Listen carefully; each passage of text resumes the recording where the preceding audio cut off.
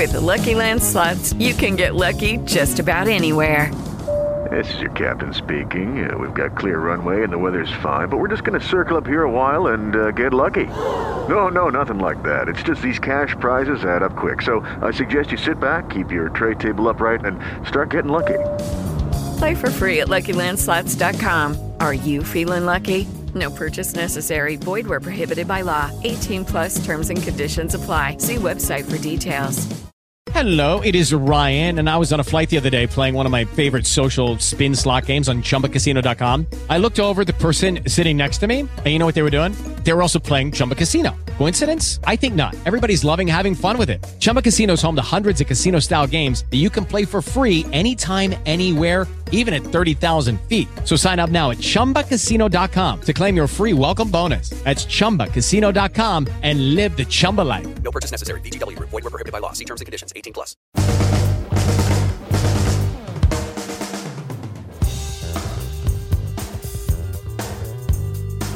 This is episode 94 of Paranormal Stories. This week I'm reading from John Koenig's book. It's called My Autobiographies, an introduction to past life exploration for personal and spiritual growth. When I have guests on my podcast, I read their books to work out questions for the episodes. And when reading these books, I always find such fascinating information that never makes it into the podcast. And here, I get a chance to give you a peek into the book. I put a link to the book in the show notes, and I did seek permission to record this extract from the author, and they kindly said yes. And if you enjoy the podcast, please leave a review and be sure to subscribe. So I'm going to be reading from a chapter that's titled Una, and this is what John has written. I first met a man who I consider a major influence in my understanding of what is possible through past life exploration, David Quigley, at a hypnotist convention in the summer of 2019. I found David's comfort with his own past life journeys inspiring. My explorations up until that point were always more or less random. The initial past life regression therapy work I did would start with my current emotional state as a jumping off point. The facilitator would then guide the session based on whatever came up in response to the spirit's promptings. Most of my early past life journeys, therefore, had to do with shedding light on my personality and the challenges I am dealing with in my current life. Quigley had a different take on what is possible in past life exploration. There were maybe 20 of us professional hypnotists in the room. Most of us had had some experience with past lives, both for our own development and helping clients achieve their goals. But I think Quigley's approach struck many of us as both novel and yet, when you think about it, obvious. Quigley suggested that we have the ability through past life exploration not only to surface the deeper causes behind our current life's issues, but also to retrieve skills and abilities we may have had in other lives and bring them back to the present. For example, David spoke convincingly about his own experience tapping into past life skills as a piano player to bring piano playing, musical skills, into his present life. He described how he had been a piano player or a harpsichordist in his former incarnations. Sometimes the skills were mediocre, but he found one where the skills were outstanding. He told us that he brought those skills into his current life with great success. He presented the idea that once you identified a life with the skill that you want in your current incarnation, you could simply negotiate with it and incorporate its skills into your current life. He says in this way he very rapidly learned to play the piano quite expertly. Learned in this sense is a bit of a misnomer. As he described it, it was more like he remembered it. For those readers who find this extraordinary, ask yourself, is this not at least a possible explanation for the irrefutable fact that some people do seem to be born knowing things? That elusive human faculty called talent must come from somewhere. Why not a past life? In our culture, Western European thinking, we have no suitable explanation for this phenomenon. But when the Tibetans search for a new ruler and spiritual leader, their impulse is to search for the reincarnation of the Dalai Lama. When they find a young boy who seems to know certain things, who identifies objects owned or dear to the former Dalai Lama, they decide this is the one. He becomes the next Dalai Lama, Here you have an entire culture willing to accept the simple principle that soul memory survives death and can indeed be reborn in subsequent incarnations. Ian Stevenson's 20 Cases Suggestive of Reincarnation offers credible documentation of children born with verifiable past life recollections. It is worth a read before discarding this possibility, or any of the ideas presented here, without serious consideration. So when Quigley asked us what quality we would like to bring into our current life, I chose the quality of leadership. I assumed it would be useful in my work, and chose this quality without thinking much about it other than no one can have too much leadership ability. Upon reflection, I realised that my notion of leadership came from a distinctly male perspective. A leader I pictured as someone who is strong, decisive, and certainly a little bossy. And, of course, I assumed a leader had the quality of vision and the ability to inspire others to follow him. Our facilitator guides us into a trance, and we begin our journeys.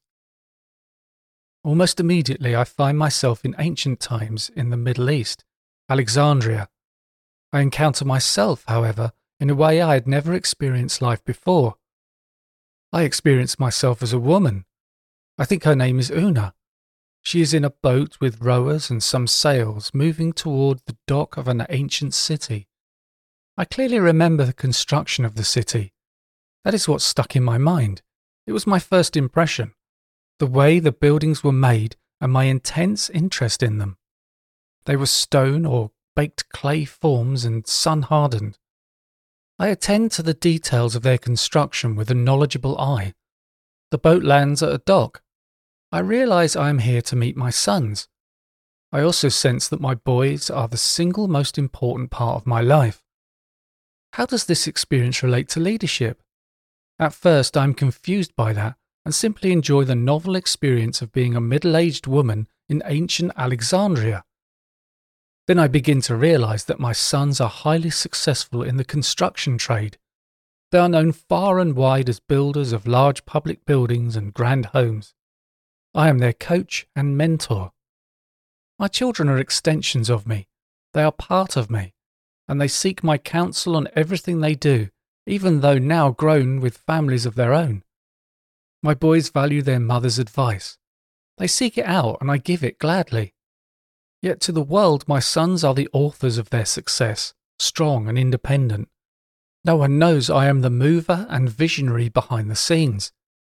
No one sees my steady hand. There was once a husband, but he is long gone, barely a memory. The boys are mine, of me and belonging to me. When I met Una, she was no longer young. I have the sense that for many years she has guided her boys towards success, personally and in business. Her model of leadership is a feminine one, maternal. She is their muse and support. How do you know a past life experience is more than simply telling yourself a story? One way to me is when I experience and feel things in a way that is completely unfamiliar and surprising. In my current life, I am a father and grandfather. I had no idea that being a mother is so completely different. Una's boys were big men physically as well as in society. I revel in their stature. I feel they are part of me. They came from my body and, though they are separate and living in the world, they belong to me absolutely. Possession, not as manipulation, just a simple emotion. They are mine. I love them without reservation. A man may understand that children come from a woman's body, were indeed part of her body, and therefore a woman might have a different perspective about parenthood from that of a man. But as I meet Una, I feel it, suddenly and vividly. In Robert Heinlein's book, Stranger in a Strange Land, he called this deep knowing grokking, a way of knowing beyond simple understanding of the fact. So at the risk of being glib, I can say that I feel that I now deeply can appreciate what it is like to be a mother in a way that would never have been available to me without this experience. And Una was an extraordinary mother. I knew her boys genuinely loved and respected her. They wanted what she wanted. She is coach, teacher, and cheerleader. This is not to say that Una was not tough. She was. Una could be sharp with her comments, but her shrewdness and toughness were tempered with love and a genuine desire for them to be all they can be. Yet, as I have often reminded you, nobody gets through a lifetime without tragedy. Una was no exception. When directed to move forward to a significant time in that life, I found myself overwhelmed with emotion as I learned that my youngest son has died in a construction accident. My grief is total. My life is never the same from that point on. When I have 3 sons, my life feels centered, successful and secure. The 3 pillars. I am steady and life makes sense. With one of them gone, I feel horribly unbalanced. Una is never happy again after her youngest child's death.